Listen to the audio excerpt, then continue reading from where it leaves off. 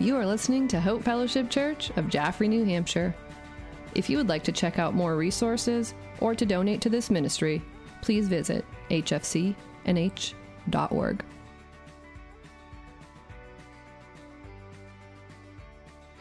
All right, well, today I'm going to read from Hebrews chapter 10. If you want to turn with me there. A little bit of a different message today.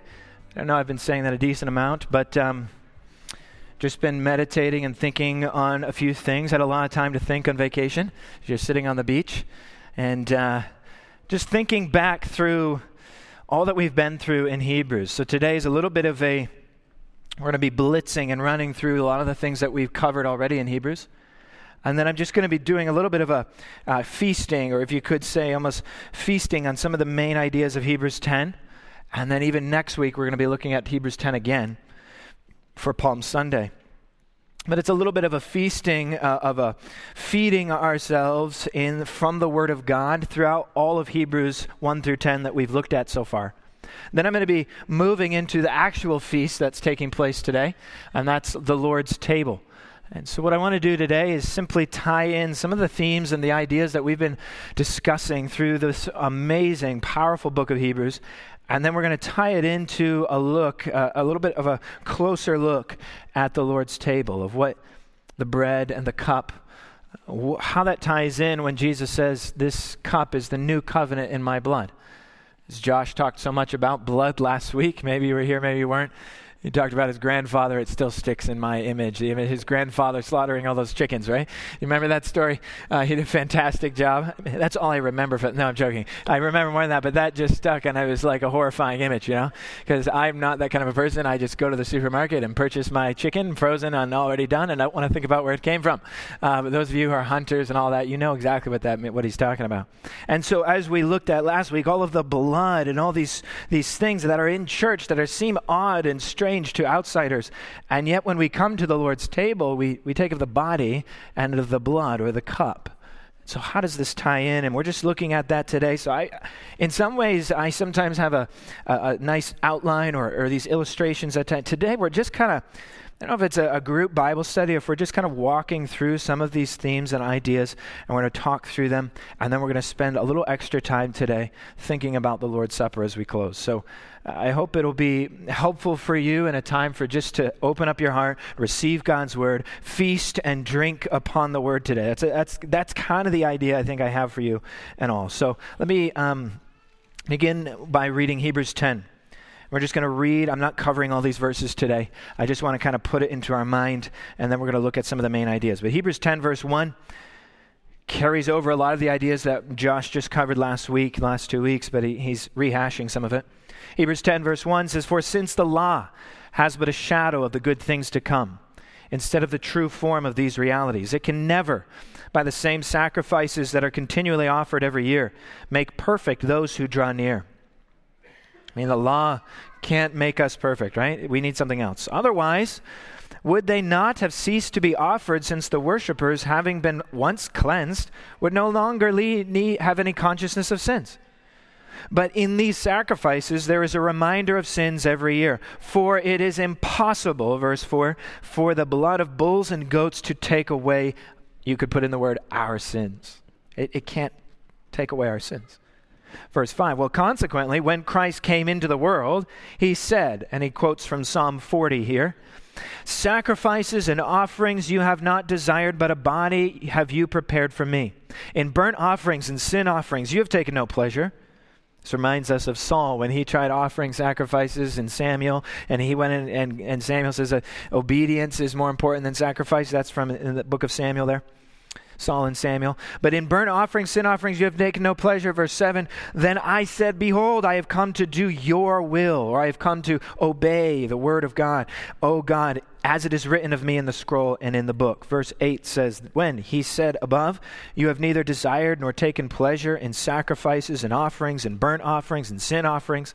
These are offered according to the law." Then he added, "Behold, I have come to do your will." He does away with the first in order to establish the second, right? The first is obsolete, the second has come and been upgraded. "And by that will we have been sanctified through the offering of the body of Jesus Christ once for all." Verse 11, I'm just going to keep reading here till verse 18. Verse 11 says, "And every priest stands daily at his service, offering repeatedly the same sacrifices which can never take away sins. But when Christ has offered for all time a single sacrifice for sins, he sat down at the right hand of God, waiting from that time until his enemies should be made a footstool for his feet." Verse 14 is a key verse here. Verse 14 says, "For by a single offering he has perfected for all time those who are being sanctified." Verse 15, "And the Holy Spirit also bears witness to us after saying, 'This is the covenant that I will make with them. After those days, declares the Lord, I will put my law in their hearts and write them on their minds.'" Then he adds this amazing phrase, "I will remember their sins and their lawless deeds no more. Where there is forgiveness of these, there is no longer any offering of sin." Let us pray. Father, we thank you for all that has been sung today and all the words that have been shared and the words that we have prayed.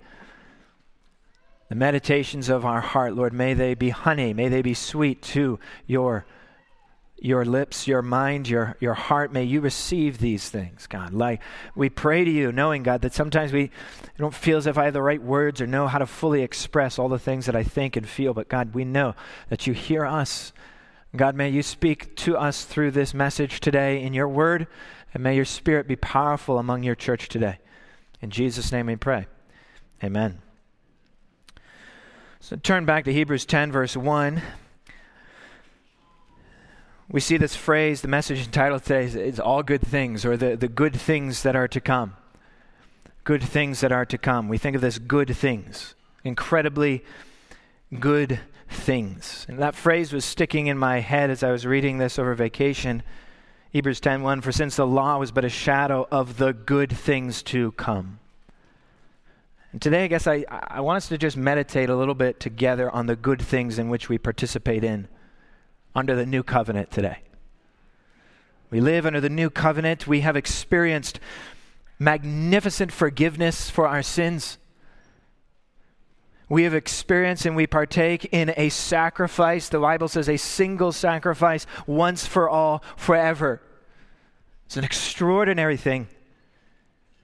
These are the good things that the shadow of the law foretold that were to come.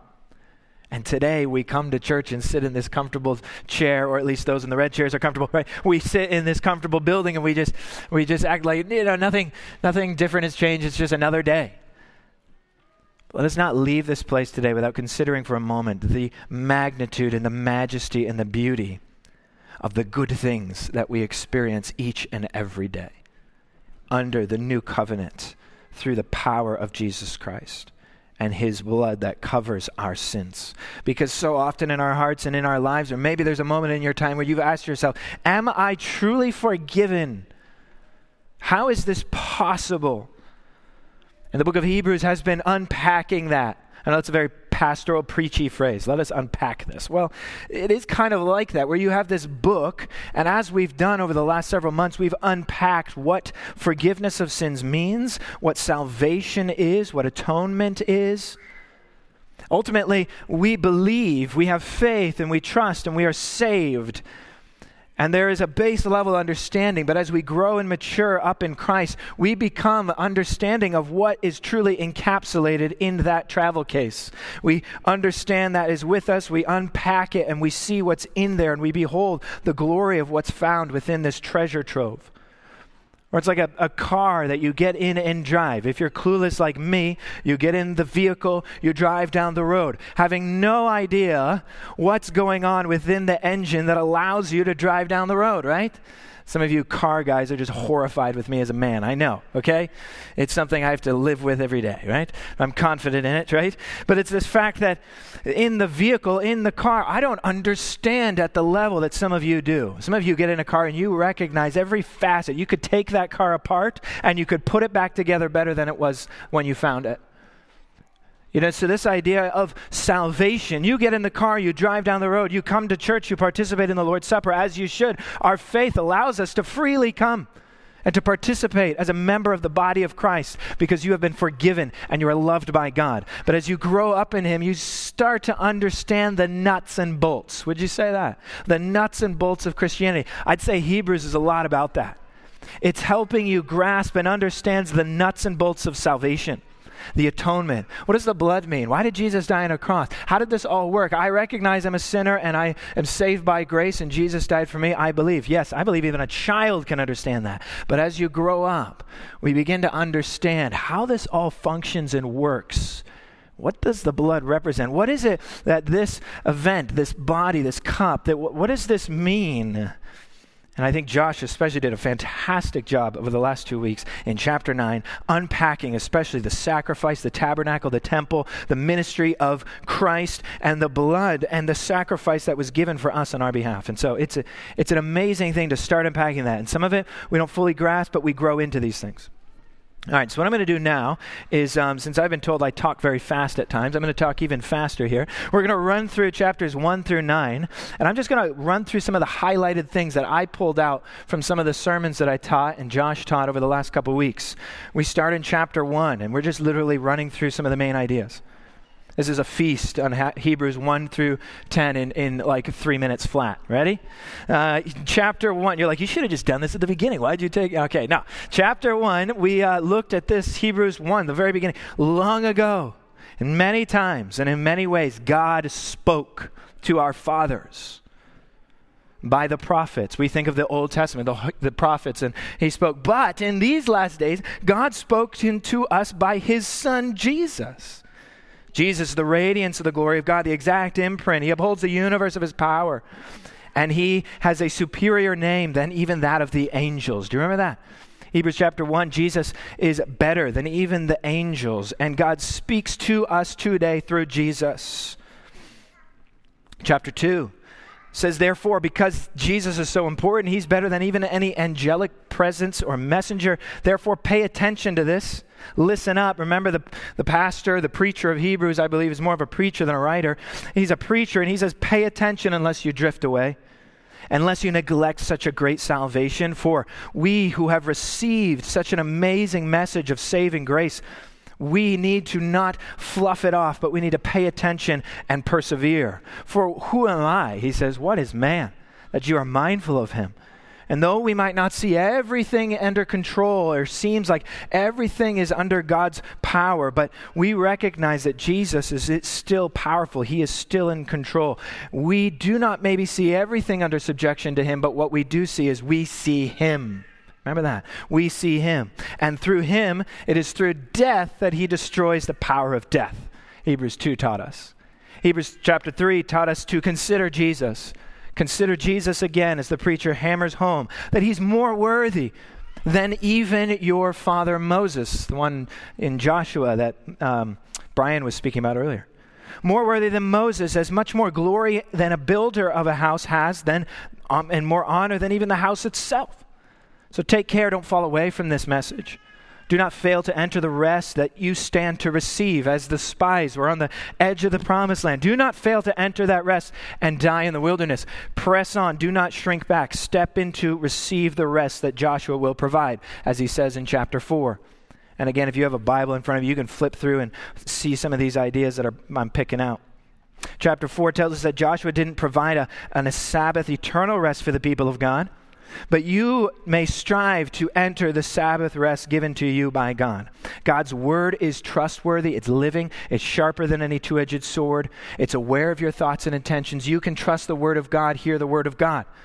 And it is because even though God knows the thoughts and the intentions of your heart, he still loves you because you have a high priest who is able to sympathize with your weaknesses. He's able to know what you've gone through. He has suffered like you have suffered. So because Jesus goes before us, we can with confidence and boldly come before the throne of grace to receive mercy and help in time of need because of Jesus, who is your high priest. And then he goes into that high priest. Chapter 5, I told you I'd talk fast. Chapter 5, this high priest does not offer sacrifices for his own sins, for he is sinless. But in holiness, Jesus offers himself. Therefore, he is actually the only one who is able to save you from your sins and from death. And he becomes as the Bible says, the source of eternal salvation. So do not become dull in your hearing, he warns you again. Do not become dull in your hearing. You are living on milk. Some of you are unskilled in the word and you have not grown up into these things. Mature, eat the meat, he says. Chapter 6, he then encourages you to leave the elementary doctrines. Not that those are not important, for they are, but to grow up into maturity. For many of you sit where you sit, have heard what you hear, but they have fallen away from grace, and they have, as a result, made a mockery of the saving grace of God. For many of you I feel sure, though, of better things. Do you remember that he says? Be careful that you do not fall away. But of you, I know your heart, and I believe and trust that for you people, I feel sure of better things. Love that phrase. So believe now.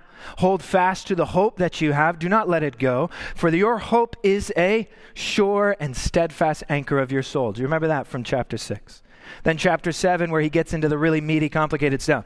Chapter 7, where he says, these are the things I was wanting to share with you, but now I'm going to get deep into it.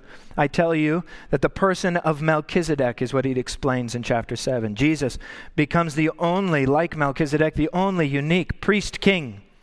In order for his own, the order of Melchizedek, he's in his own kind of priestly order.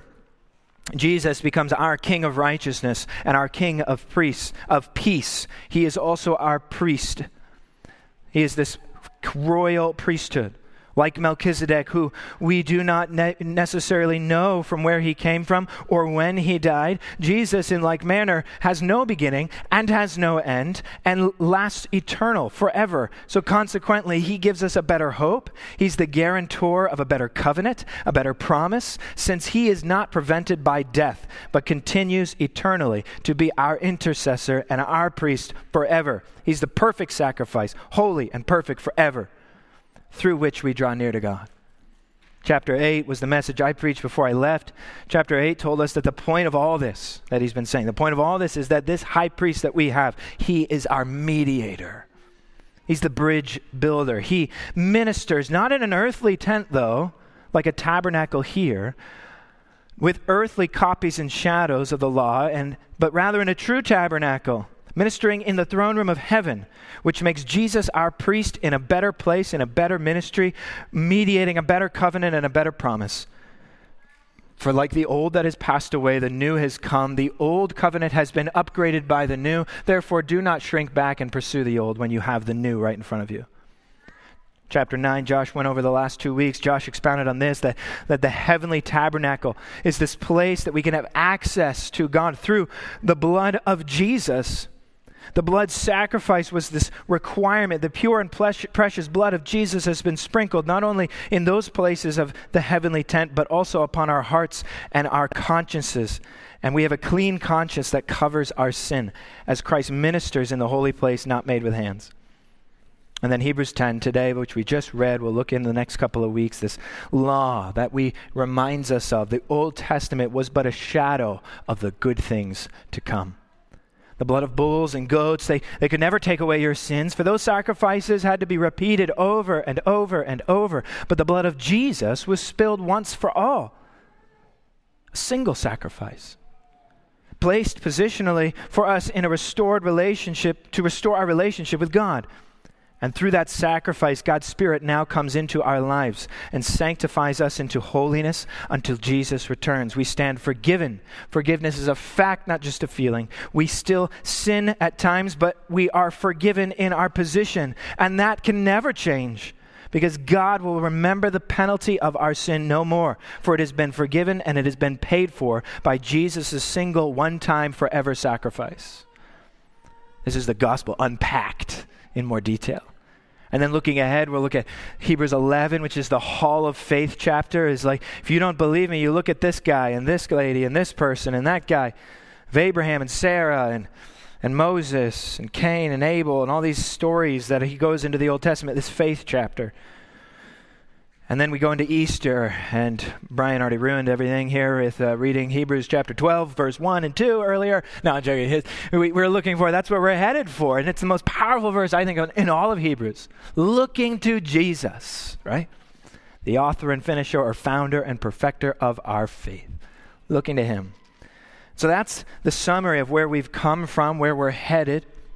And even as we look at Hebrews 10 just briefly and some of these ideas, we look at Hebrews 10, verse 1. It says, "For since the law was but a shadow of the good things to come, instead of the true form of these realities. This is a point that he's made several times. And so many times it's this question I get a lot of times. Well, what was the point of the law? What was the point of the Old Testament? Why do we even need a humongo chunk of your Bible, right? Literally all that right there. You're like, what's the point of the Old Testament? The Old Covenant. Isn't it old and not important? And so what's the point of that Old Testament, Old Covenant? What's the point of the law? Well, so much of that is teaching us and helping us to understand what the new presents to us in the new covenant and promise with God. The law was a shadow. It was a shade. It was a copy. It was a silhouette of what was to come. The true form of those realities. The true form. That word form is the word icon in the Greek. In Colossians 1, we looked at how Jesus was the image of the invisible God. That word image is icon, the same word we use today, icon. He is the image icon of the invisible God, Jesus. So the true form of all those realities, the true image icon of all the Old Testament was pointing us to the person and the work of Jesus Christ. Like Jesus is standing as a monumental figure upon the timeline of history, casting his shadow into the old and casting his shadow into the future, as Jesus stands as that figure, that pivotal moment that we, even today in modern history, balance our entire calendar based on when Jesus was born. It's extraordinary. And so we find that Jesus is this central figure. And then it's this idea of that he's the law. The law was a shadow of the good things to come, the good things of which, many of which we participate in today, without even thinking about it. And Josh helped us think about it last week, of just the intensity of the sacrificial system of the Old Testament. And all the blood sacrifice and all of that. And then now coming today of what we experience, the good things. Have you considered for a moment how good we have it in Christ? How good we have it through the new covenant, and to live and consider for a moment the freedom, the grace, and almost the uniform access that we have to God. It's extraordinary. Don't miss that. It's amazing. New covenant living here with the openness and the freedom and the loving grace in which we live in and walk in. It's almost like I think back of when like Moses in the Old Testament was filled with the Spirit, and he says, I long for the day when everyone would walk and be filled with the Spirit as I am today. And we think of all that happened in Acts and Acts chapter 2 and Pentecost and the coming of the Spirit, and now the Spirit that fills the church today and empowers each one of you with a special gift to serve and work together in unity. And no, we don't work it all perfectly, and yet we have the Spirit that unifies us together. It is because of the new covenant that we live under, this new promised, this new covenant, you could say, this new relationship that we have with God, a means and a bridge whereby we can walk across and access God in means that were not possible before, because of the sacrifice in the blood of Jesus, and because of the simple fact that Hebrews 10 tells you what? Bulls and goats could never take away your sins. It's a very simple fact, but you think about for the thousands of years of history that occurred. Bulls and goats, the blood of the bulls and goats could never take away your sins, Hebrews 10 verse 4. Because if it could, he works out in verses 2 and 3, because if it could, then why would we need to sacrifice bull after bull, goat after goat, day of atonement after day of atonement after day of atonement, annually, year after year, month after month, day after? Why would we need to continue on with that if it finalized it? Because it didn't. It was pointing to the one who would offer a single sacrifice once and for all, and that atonement would effectually work for anyone who would believe in him for all time, forever. That's a lot better, isn't it not? That's a lot better. As we look back to Jesus, the people in the Old Testament were looking by faith to the Messiah that would come one day. But we're all looking to Jesus. They were saved by faith. We are saved by faith. We're all looking in the new or the old, looking to the one who would come one day, the one that was foretold, the person of Jesus Christ. So the real problem all along here has ultimately been sin, the thing that has broken our relationship with God.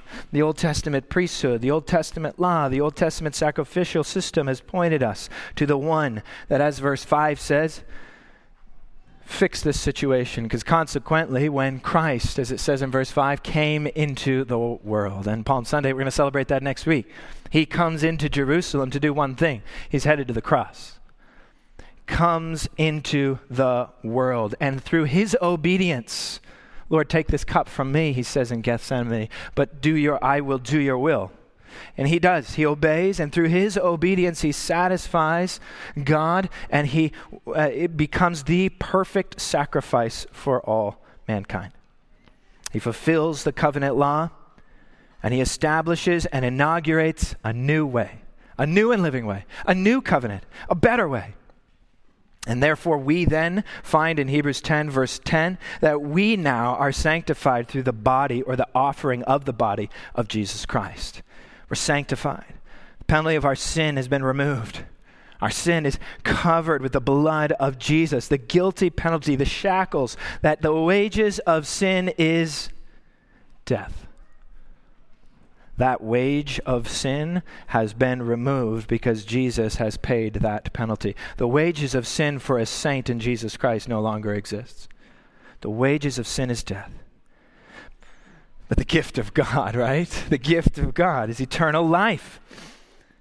So our station and our position in Christ and our faith that places us as adopted into the family of God can never change. Eternally secure. We are secure in that position and in that place.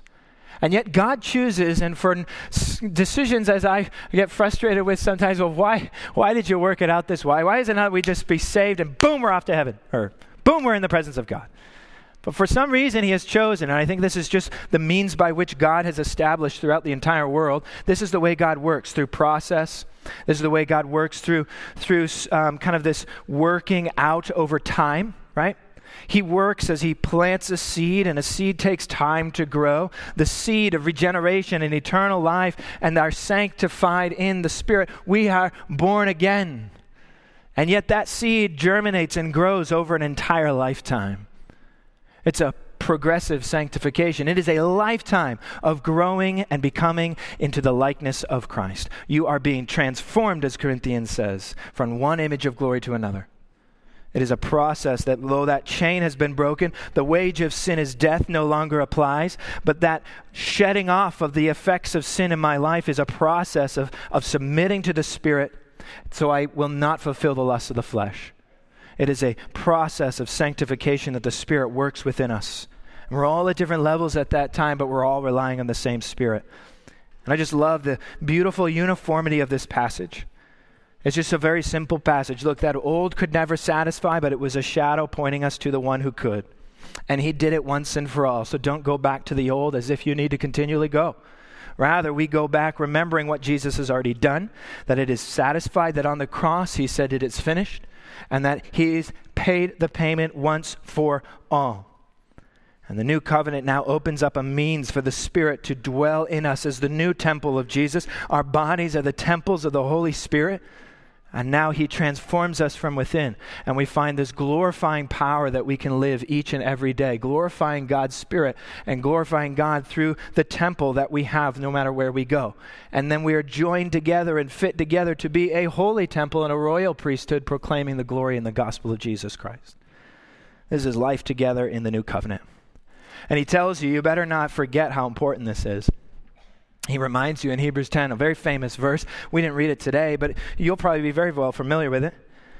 Hebrews 10, verse 23, let us hold fast to the confession of our hope without wavering, for he who promised is faithful, and let us consider how to stir up one another to love and good works, not neglecting to meet together as is the habit of some, but encouraging one another, and all the more that you see the day drawing near. What does it say there? Not neglecting to meet together as is the habit of some.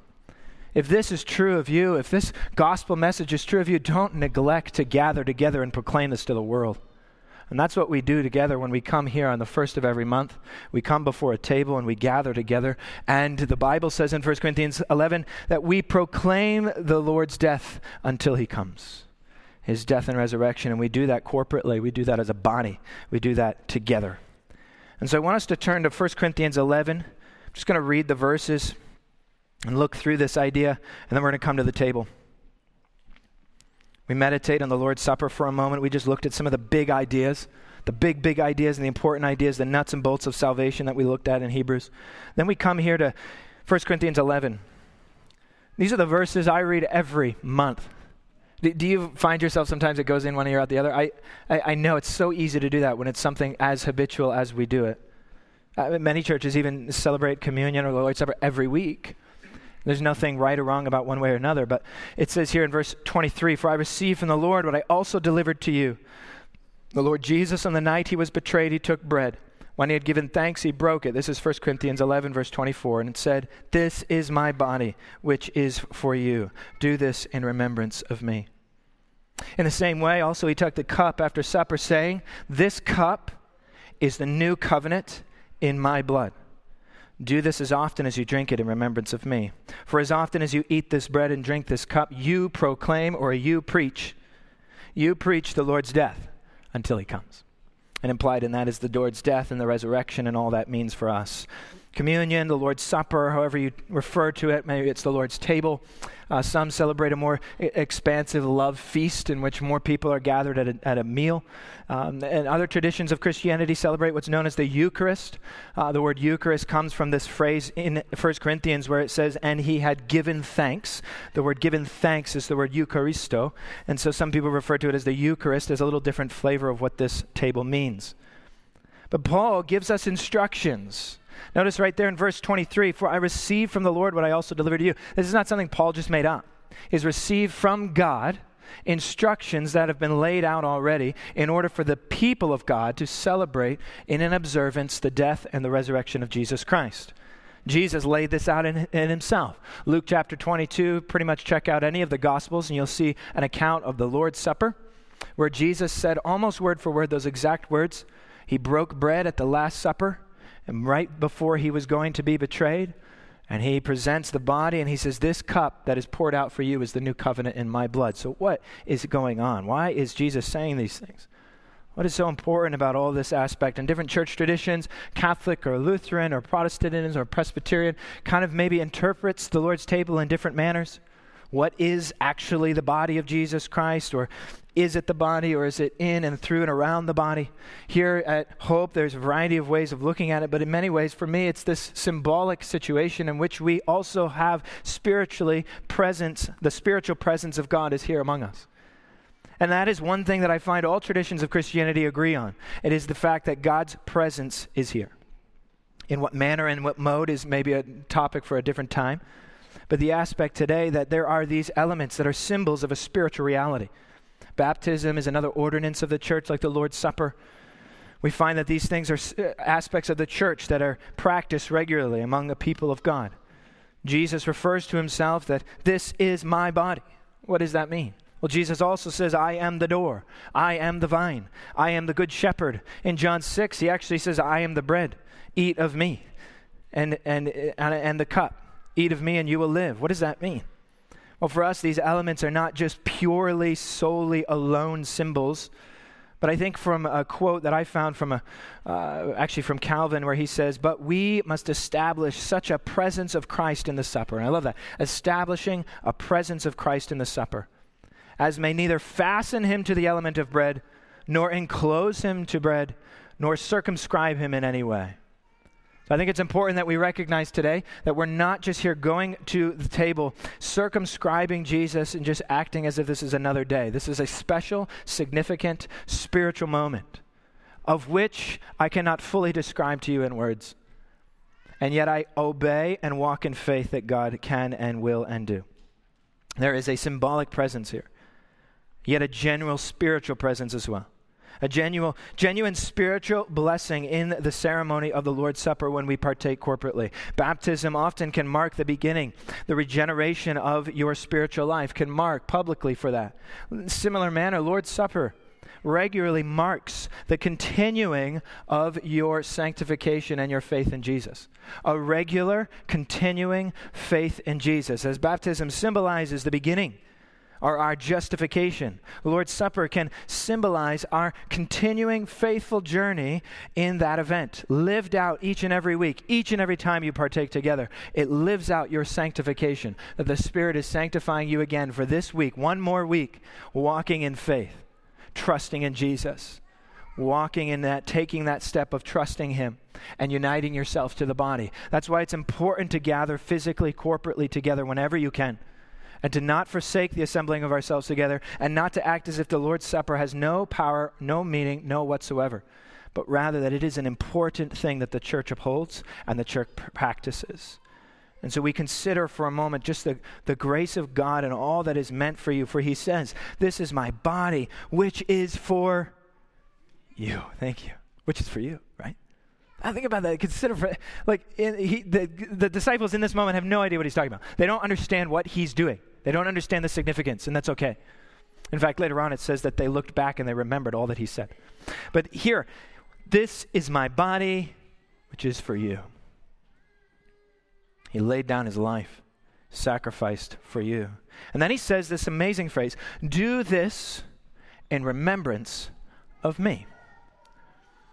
Do this in remembrance of me. I was hiking the mountain yesterday with a few friends, and that always allows me to think things out when I get all, clogged up in the brain. You can't think. I go out there and be a glutton for punishment, right? Hiking the mountain, right? But I was talking to them about this verse, and it just struck me the way that these two verses come together. And it's kind of came out yesterday where I was in Hebrews 10:17. We just read it earlier. Jesus is quoting, the writer of Hebrews is quoting from Jeremiah 31, where he says, I will remember your sins no more, and your lawless deeds no more. I will remember your sins and no more. We sang earlier, his mercy is more, right? Our sins, though they are many, his mercy is more. We sang words that reflected these concepts and ideas. And then I love the fact that in 1 Corinthians 11, it says, do this in remembrance of me. I just find the beauty between these two verses extraordinary. The fact that God is choosing to forget the penalty of our sin. It is not attached to our lives anymore. We are free. We are forgiven. He chooses not to remember our sins, and yet when we come to this table, we are told not to remember all that we have done, but to remember everything that Christ has done. We come to the table to remember what Jesus has done for you, because his body was given for you. Remember him. Each month as we come to the table, remember him. Remember the sacrifice. Remember the body that was given. Remember the blood that was shed. Do this in remembrance of me, because the cup is the new covenant in my blood, the blood that covers your sin and allows you to come to this table freely and openly. In all of who you are, you don't have to clean yourself up. You come to him boldly because of Jesus. Because of his blood. That is the mark of the new covenant. This new relationship that you can have from God, which was foretold in the Old Testament in Jeremiah 31.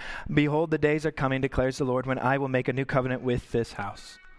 It's coming, and it's here. And even in this moment, there are good things still yet to come. That's the beauty of it. We are experiencing the good things that were to come, and yet we are also longing for the good things that are still yet to come.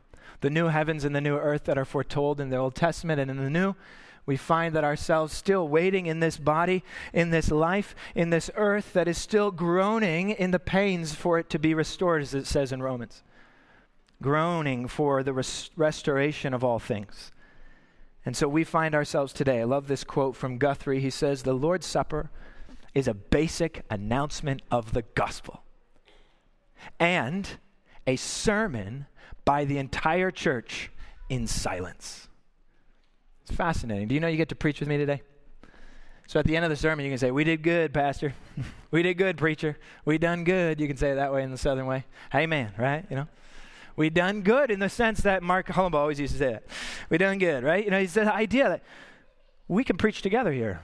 In a moment, you're all going to take, if you believe and trust in Jesus, if you follow him with your life and you want to take that next step of following Jesus, of proclaiming the sanctification power that is occurring in your life, you come before this table, you receive the bread and the cup, and we partake together. That is a preaching, that is a proclamation, that is a sermon by you. Yes, maybe in silence, but physical proclamation to the world outside. And maybe a physical proclamation to others around here who aren't sure about this.